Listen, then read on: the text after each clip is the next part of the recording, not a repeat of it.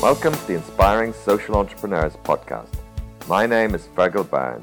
Every week, I talk to inspiring social entrepreneurs and changemakers dedicated to building a better world. Here, they tell their stories, the highs and the lows, and share what they have learned to help other social entrepreneurs and changemakers on their journey. Many donors weren't that interested in depression reduction. They were more interested in what depression reduction results in. For example, we learned that by reducing depression, women go back to work. That improves their physical health. It helps their children. So we now talk more about the fact that by reducing depression, it helps women, it helps their children. But listen to your customer, listen to your funder, and be willing to kind of change that approach. By changing our approach and talking about what our impact is, by no means does that change what we're doing on the ground with our depressed patients. It simply changes how we present it. I'm very pleased today to introduce Sean Maybury. Sean is the CEO of Strong Minds, an organisation that provides access to mental health services for impoverished Africans by helping people suffering from major depression return to becoming productive members of their communities. Previously, Sean was the CEO for FXB International and before that, Chief Operating Officer for Vision Spring, a social enterprise which provides affordable eyeglasses to low-income populations. Welcome, Sean, and thank you very much for taking the time to speak to us for Inspiring Social Entrepreneurs. It's a great privilege. I guess a good place to start would be to get a little bit of some background on what Strong Minds is about and maybe how you came to be involved. Absolutely. No, Strong Minds exists really in the simplest sense to improve the mental health of women in Africa. We are focused on the number one mental illness in Africa and the number one disabler of African women, which is depression. It's a huge mental illness for African women, and we are really the only organization in Africa that is singularly focused on this mental illness. And for me, I really spent about the last 10 years working and living in Africa, but mostly focused on physical health issues like HIV/AIDS and malaria.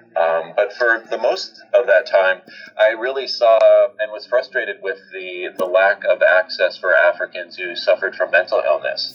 And it was really seeing that lack of access and my own frustration as a professional not being able to help those Africans that ultimately led me to create Strong Minds so that I could really help Africans who suffer from mental illness to provide that access. There really are very few mental health professionals available in Africa, very few psychiatrists, very few psychiatric nurses. If you look at Uganda, for example, a country where there are 40 million people, there are only 30 psychiatrists available in the entire country.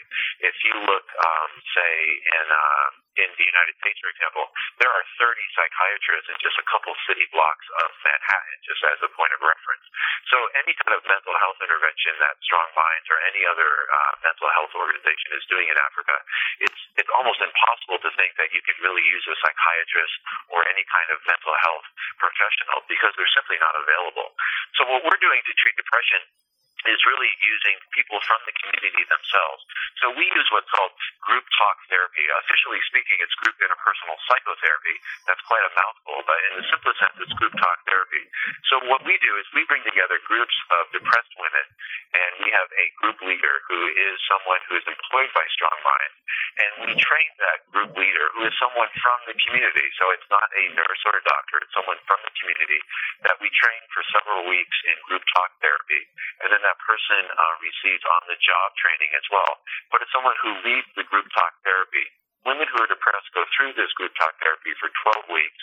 They meet for an hour a week in a group of women who typically have 10 to 12 depressed women in the entire group.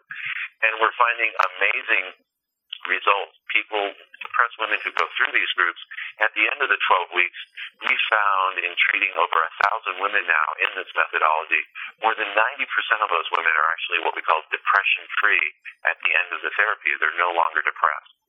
Wow, that's an amazing result. Presumably it's a cost-effective way of dealing with it?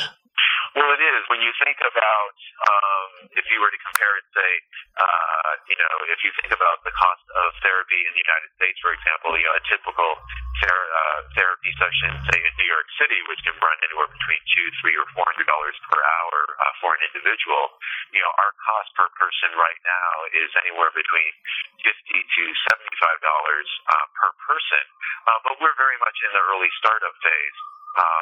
As when we look down the road and as we're able to treat more patients and are able to reduce our costs, when we look down the road and forecast treating 1 million patients, we only treated 1,000 to date.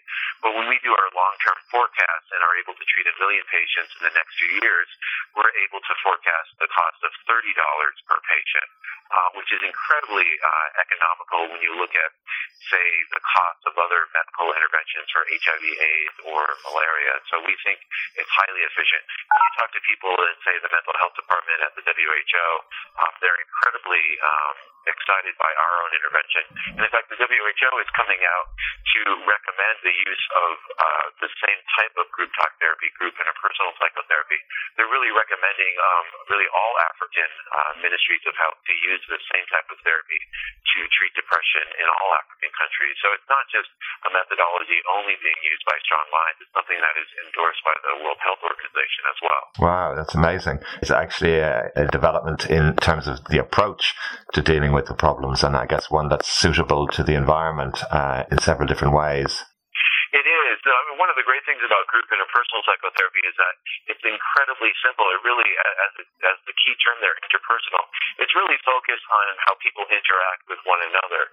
So it's quite simple to be able to treat our group leaders in the methodology and the theory of it. It's a 2-week classroom training and then roughly a year of on-the-job training as our group leaders are conducting natural therapy groups.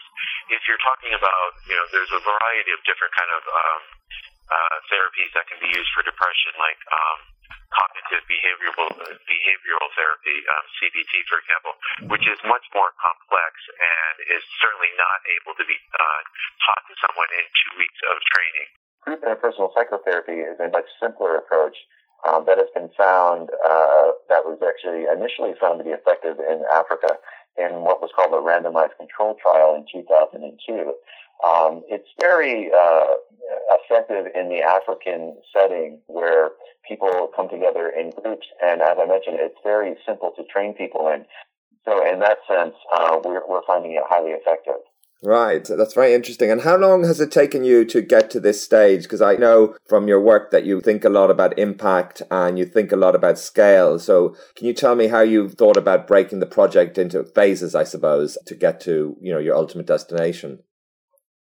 Sure. Well, we really started Strong Minds in 2013, so we're really into our third year now.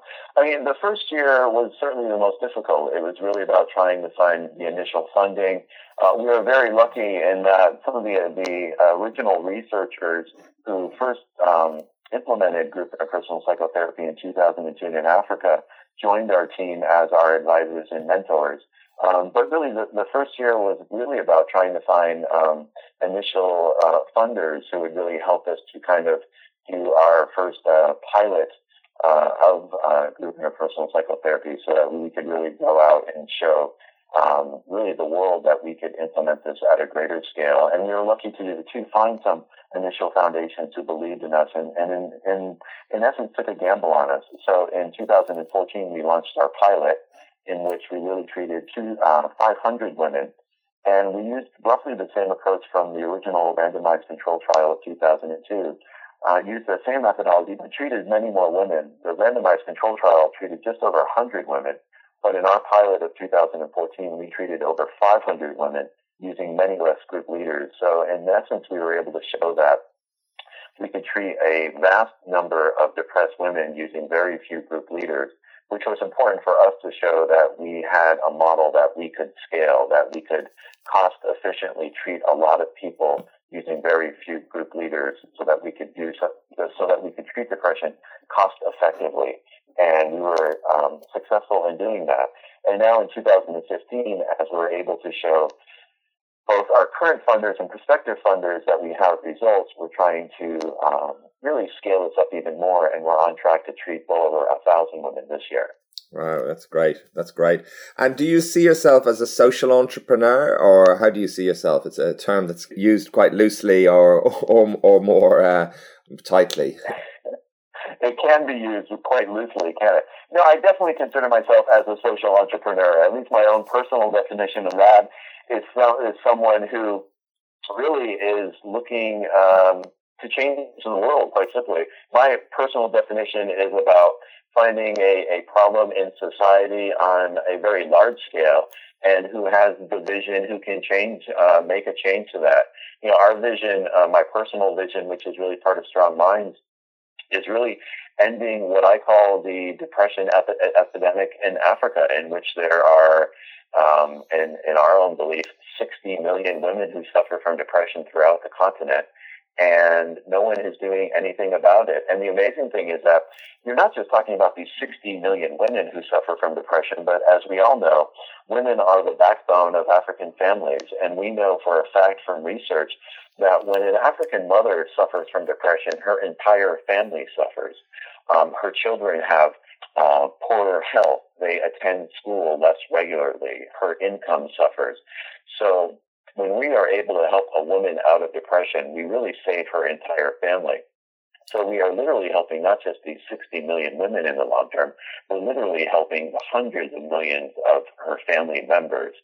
So I see myself and Strong Minds, I see myself as a social entrepreneur and Strong Minds as a social enterprise because of this incredibly large vision we have of ultimately being able to help hundreds of millions of Africans out of this depression epidemic.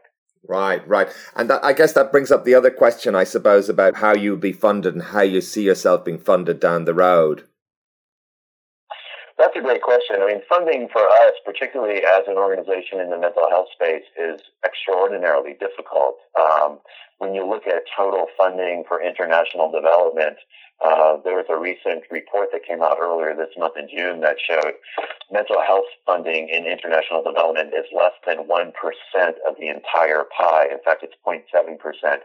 So while total funding for the international space is quite difficult, the mental health funding is probably the most difficult.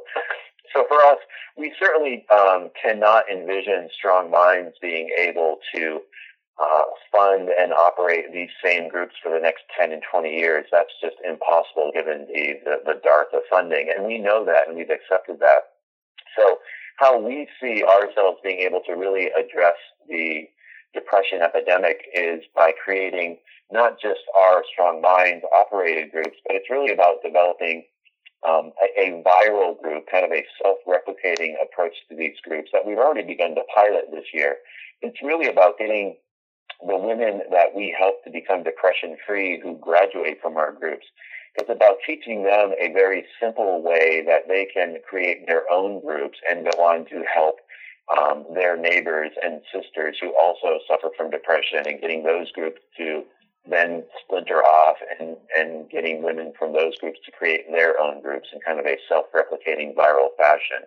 And we already have a number of volunteers from our pilot in 2014 already beginning to do those groups.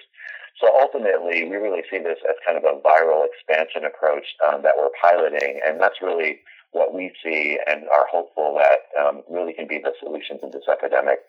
Do women pay? No, women do not pay to join our groups. This is entirely free for the women to join our groups, and we are not charging any fee whatsoever. Right. Did you ever consider that?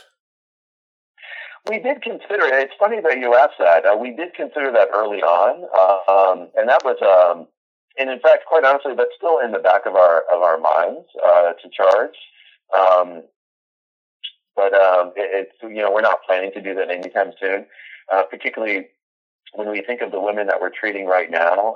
For example, we're working in the very difficult slum areas of Kampala in the city area. These women are incredibly poor. These are some of the worst slum areas that I've ever seen, and I've lived and worked in Africa and Asia for many years. Charging them for this service is really beyond comprehension when you think of what depression does to these women in terms of, one of the main symptoms of depression is the inability to complete tasks, and it really reduces your productivity. Thereby, these women with depression have severely reduced productivity and reduced income. So charging them to attend our groups would really be just taking advantage of one of their symptoms. It would really be locking them out of this service. So that's really something that I just, while we're thinking about it, I just don't see us being able to do it. Yeah, it's interesting. I mean, you mentioned the question of sustainability, and I suppose that's for some social entrepreneurs, that's a motivation for them to think about this question. And I suppose the different ways people approach it, some will offer services maybe to a wealthier segment, as it were, and then use that to fund, some of the areas where you clearly could never and would never want to charge and things like that. But it's an interesting question, I guess, in terms of just, sustainability and a model that can grow and somehow self-finance itself. Well, it's funny that you say that, and the one reason that we're thinking about it isn't so much for charging the women when they are initially attending our groups, when they're really at their lowest state and in their deepest state of depression. But we have found in our direct research, we have this evidence in our hand, is that after we've helped our women to become depression-free, not only do we help them to become depression-free, but our research has also found that when they are no longer depressed, these women go back to work, their incomes increase, their productivity increases, their children go back to school. We really do help their whole family, and we have this direct evidence. This isn't just tangential evidence from other researchers.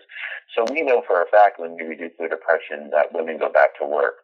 So one of our thinking, our thoughts is that, perhaps 3 months down the road after we've helped these women and they've gone back to work and their incomes have increased, is there a way to go back to those women and ask them then, 3 months later, okay, now that you are back to work and you are stronger, is there a way that you can pay for that service now after the fact, so that in essence you could be paying for us to treat another woman who's depressed, who isn't as lucky as you right now.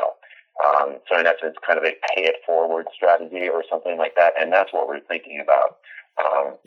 And that's kind of on our idea list at the moment. Yeah, that sounds very interesting. I suppose the other side of it is that if there was potential, I suppose that there was some even small amount of money coming in, that might make it more attractive for people to train, I suppose, and to earn a little bit of money themselves and train as these kind of therapists and for it to grow. But very interesting area, and clearly, as you say, one which is evolving as you grow and look at how things evolve. Exactly. It's fascinating.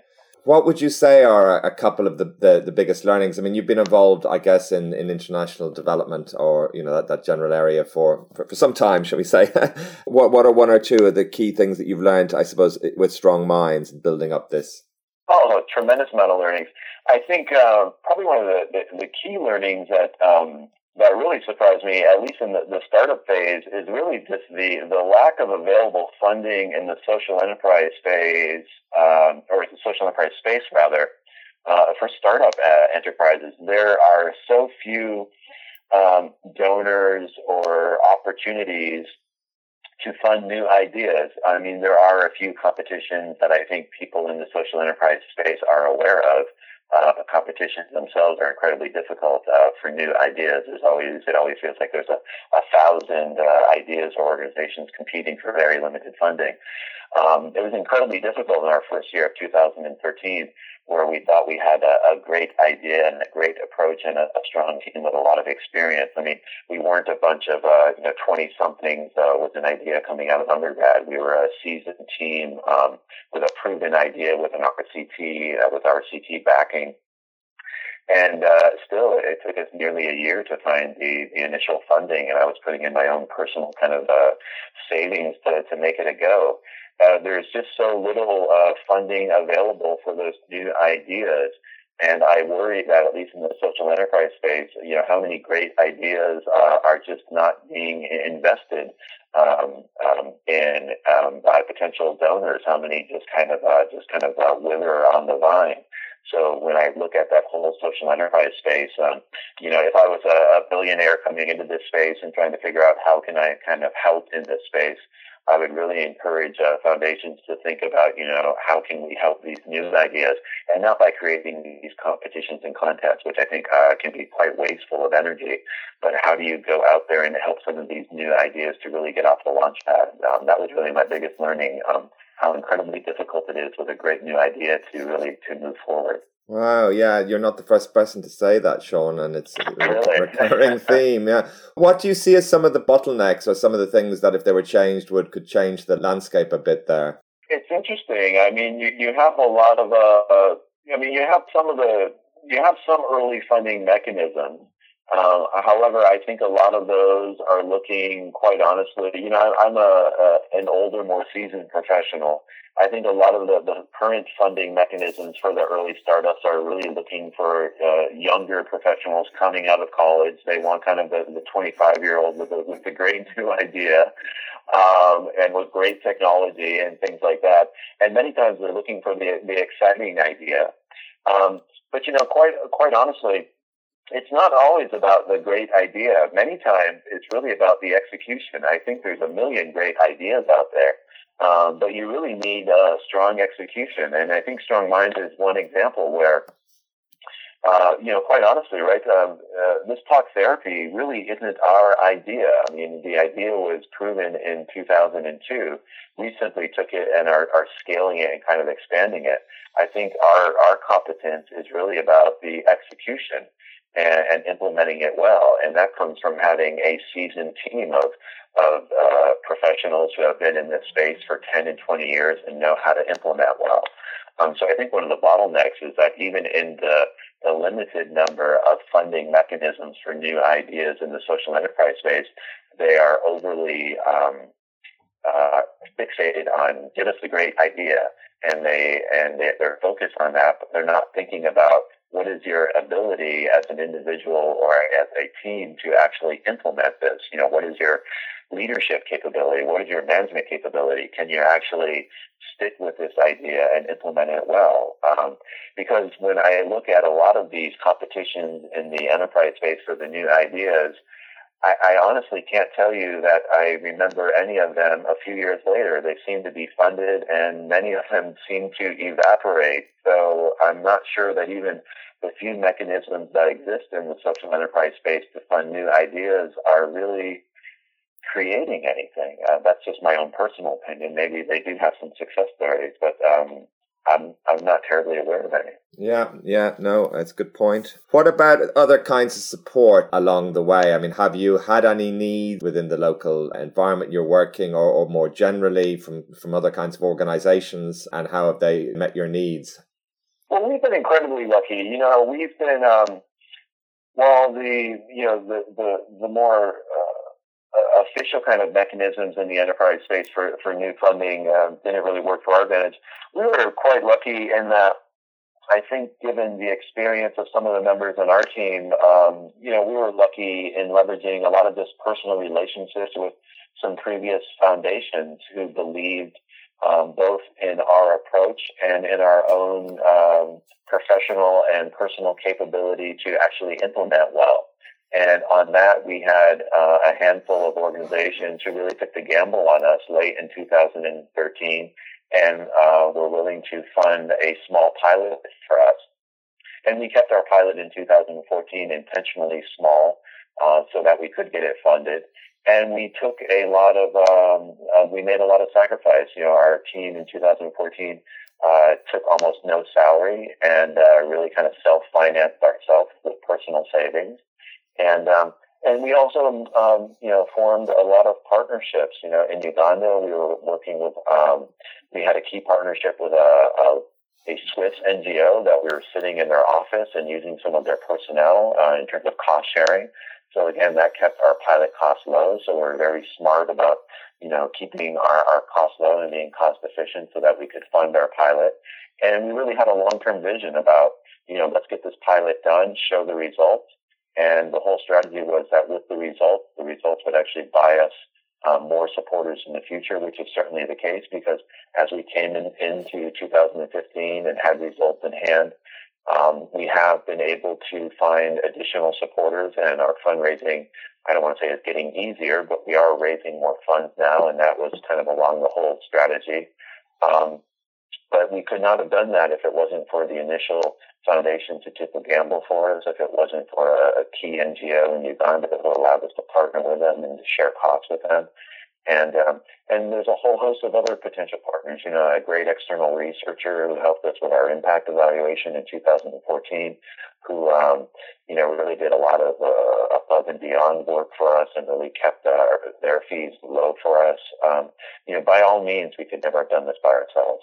Yeah, it sounds like a great team of support you have. And it echoes something that Tom Saki was saying from TerraCycle, that asking people for help in different ways, when you're doing good, can be a very powerful support mechanism. People will do things, give you reduced fees or try and find space for you and things like that. And it's a good lesson and for probably, you. Yeah, and probably one of the key supporters that I neglected and would really want to mention is, the original researchers from the RCT in 2002 from Columbia University to this day continue to give us tons of their time without any charge. And they've really become both our technical advisors. They meet with us all the time. They chat with our team in Uganda. They guide us on all sorts of technical issues. And, myself, I have a business program management background. I'm not a mental health expert by any stretch. And they've really become my mental health mentor as well. And they do this all on their own time, simply because they believe, they're so excited by Strong Minds, by the prospects of us being able to scale the methodology that these researchers were part of in 2002. So again, if it wasn't for these researchers and professionals from Columbia University who have joined our team, we would never have been able to do this. But it's just another example of really being able to forge a great team of people who believe in the mission and who are not holding out their hands for a fee. But it's about, forging a team of people who believe in the mission, who see the vision and believe in it. And because of that, we've accomplished a tremendous amount. What we did in our pilot in 2014, we did that on a budget of, the budget for that was roughly about 150,000 USD. And, that's roughly about the same salary that you would see for an executive director of a mid-sized social enterprise in the U.S. I mean, it's tremendous that we did that for the salary of a single executive director. And I think it's a great example of what you can do on a small budget. It may also mean that executive director salaries are inflated, but you can be the judge of that. Yes, forging this team, as you say, I mean, I suppose you'd call that a kind of bootstrapping approach. And what have you learned about that, or what would your advice be to somebody who, because this approach of getting a pilot seems to be a powerful one that other social entrepreneurs have talked about to get some really good evidence to support fundraising efforts. Yeah, I mean, well, it's definitely the right way to do it, because the pilot is really it's the proof, right? It's being able to go back to show donors and stakeholders, and including ministries of health, if you're a health intervention, that what you're saying, what you're promising, that your idea actually works. But it's incredibly difficult, because when you have a team like we're talking about, Columbia University, external researchers, a partner NGO that you're physically sitting with and using some of their staff. You have a whole host of stakeholders like that. It's a lot of people that you're managing expectations and having to work with. I mean, it's always easier to do something by yourself. When you have a whole host of people around you, you have to manage expectations. There's always, missed expectations. We're dealing with interpersonal relations, and there's a lot more meetings. There's a lot more talking. Ultimately, it may be more difficult. But when you're doing a pilot on a limited budget like that, that's just kind of the price you pay. But you just spend a lot more time managing it. But you also learn a lot more, and particularly in Strong Minds, where we didn't have that mental health expertise. What we've learned from, for example, our colleagues from Columbia is it's beyond value. The mental health expertise that we developed as a team, and the relationship that we formed with our colleagues from Columbia is something that we'll always have. And they've helped us now. For example, these same colleagues serve as references for us for new funders. So the relationship is incredibly deep. The NGO that we work with in Uganda now, after sharing office space with them, now we're doing joint proposals with them to do program work. So those initial relationships are really turning into longer-term relationships that are paying dividends. So again, kind of I guess maybe one phrase or a catch-all would be, that short-term pain really returns long-term gain. And, it'd be much easier to kind of just try to do yourself or not manage those relationships. But if you have an eye on the long-term approach, which many times can be difficult, but it is the right way to, I think, approach it.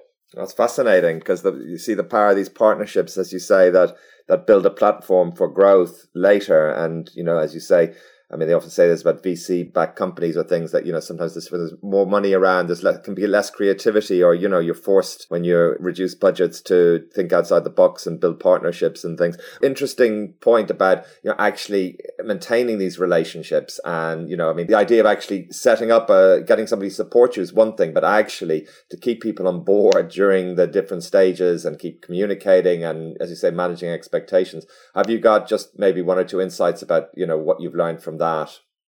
Maintaining? Well, for me, I'm a huge fan of just over communicating, sharing information and giving credit as well. I think those are really the really key points, in all of the relationships. It's letting everyone know what you're doing, over communicating, letting them know if you're changing expectations, if there's been any changes to timelines, but it's not taking anything for granted. And it's also just making sure that, we're saying thank you, because so often many of these partners, we're not having to pay them. Many times it's just them offering a service out of gratitude. So it's really just coming back to just being kind and polite and saying thank you and over communicating and just being professional to them, and just treating them with respect. Yeah, it's very, very interesting. Very interesting. What's your vision now over the next 3 years or 5 years? How do you look forward? What are you looking at achieving? Yeah, no, for the next few years, it's really about continuing to, we have either further results now from our pilot that we look forward to publishing actually this month that will show that by reducing depression among the women we treat, we have even extensive positive impact on the women that we treat and their families, even further than we had found last year. And with those results, we look forward to being able to publicize that among our networks and potential funders. And with that, we hope that we can find additional support so that we can treat more women. This year, as I mentioned, we'll be treating over 1,000 women. We really look to ramp that up over the next few years, over the next 3 years, to treating 4,000 women, 8,000, and then 12,000 over the next 3 years. So it's really about ramping this up, scaling it forward, expanding outside of Kampala, and continuing to learn more. It's somewhat easier to be doing this therapy in Kampala in an urban area where things are quite concentrated and easier to deal with women who are close by. We look forward to expanding into more rural areas of Uganda where things are much more, it'll be a very different approach where women are more scattered and spread out and not as concentrated. It'll be almost a entirely different program for us, so that'll be a new learning. And at the same time, over those same 3 years, it'll be further learning for us as we learn more about our viral program, our self-replicating program, about getting women who graduate from our therapy groups and seeing how we can continue to develop the right methodology so that those women can learn the basics of talk therapy and go out and create their own groups. What is the right mechanism for them to do that? And what is the level of involvement in Strong Minds in that? Because as I mentioned before, that is really our long-term vision. And that is something that is a huge priority for us and something that many of our current and prospective supporters and donors are very interested in. And that's something that we really want to focus on as quickly as possible. So really, in short, it's about expanding, the number of patients into the several thousands as quickly as we can and continuing to learn as quickly as possible. That's a great vision. I wish you the very best of luck and success with that over the coming years. Thank you, Virgil. Yes. Could I get in one extra question? Then I got to slip back in earlier. Sorry, because I've extended your time, but I just wonder whether you've got one or two things about the lessons from fundraising. It's always interesting to hear firsthand somebody's experience. Sure. Well, in general, I think some of the lessons I've learned is, one, particularly in the startup phase, is to avoid, I think, things like fundraising competitions and all those contests. I think there are, hundreds and thousands of startups that are competing for those, and it's nearly impossible for an organization to win those. I think there's tons of interesting ideas out there, and for any organization to really set themselves apart against hundreds and thousands of others is nearly impossible.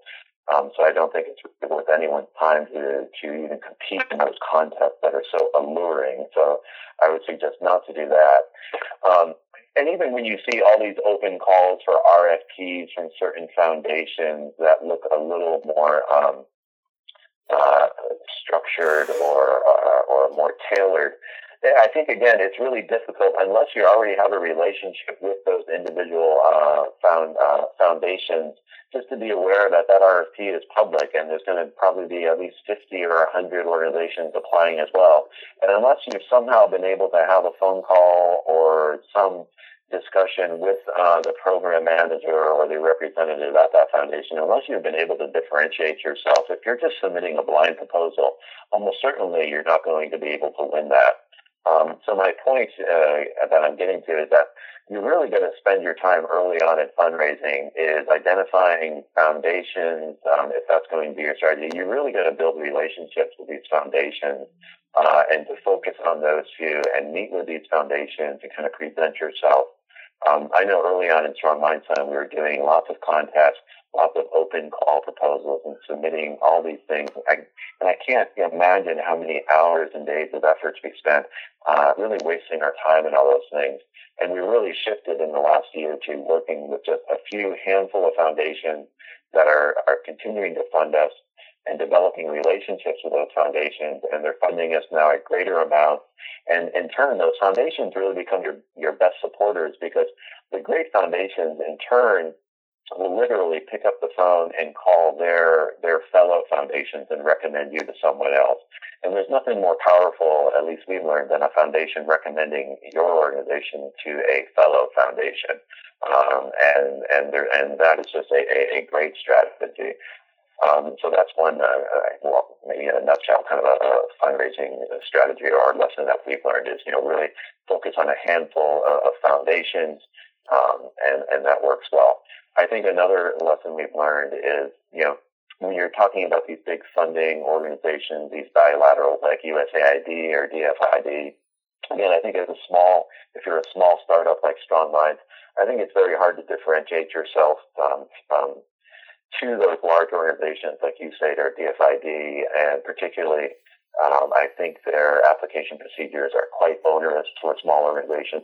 We spend a lot of time applying to USAID on their Innovative Ventures program that is really geared up for new ideas and looks to be quite set up for an organization like Strong Minds. And we were kind of lured into their process like a bee to honey, and we're asked to do a 50-page proposal, which for a two-man operation took us roughly 2 months to do, and ended up being rejected with a one-line rejection letter, and we just spent so much time on it. It was a huge waste of effort, and I would really just recommend as a small outfit, I just don't think you can be expected to spend the time. I just don't think it's a good level of effort or a good expected ROI to try to even work with some of those big organizations when you're still a small organization. Those are some of my learnings. And maybe the last one would be, and maybe this is specific to Strong Minds, think about how you're presenting your impact or your product or service. For Strong Minds, at least, we spent the first year talking about our depression intervention and selling, if you will, or marketing or presenting that we reduce depression among women, and that's what we do. But we really learned after the first year that many donors weren't that interested in depression reduction. They were more interested in what depression reduction results in. For example, we learned that by reducing depression, women go back to work. That improves their physical health. It helps their children. So we now talk more about the fact that by reducing depression, it helps women, it helps their children. But we're talking less about depression reduction and more about the final outcomes of helping mothers and children. So in many ways, depression reduction is more of an intermediate outcome or a means to an end. And it took us almost a year to understand that by talking to donors. And that's just, I think, a natural evolution I think if you're selling any product or service, not even in Africa or if you're in the UK or in the US, it's getting to kind of know your customer if you think of a funder as a customer. And that's a natural evolution. So I think my feedback to any potential social enterprise is, keep your ears open and be willing to change kind of your marketing strategy or your funding approach, call it what you may, but listen to your customer, listen to your funder, and be willing to kind of change that approach. By changing our approach and talking about what our impact is, by no means does that change what we're doing on the ground with our depressed patients. It simply changes how we present it. But I think in summary, those would be some of my learnings on fundraising. That's fascinating, Sean, and very, very useful, I'm sure. Thank you very much, Sean, for sharing your insights and experience, and I wish you the best of success with Strong Minds, and thank you again. Well, great. It's been a pleasure speaking with you. Thank you so much. Thank you for listening to the Inspiring Social Entrepreneur podcast. I hope you found this interview inspiring. Please make sure to visit www.inspiringsocialentrepreneurs.com and subscribe to make sure you don't miss any future podcasts.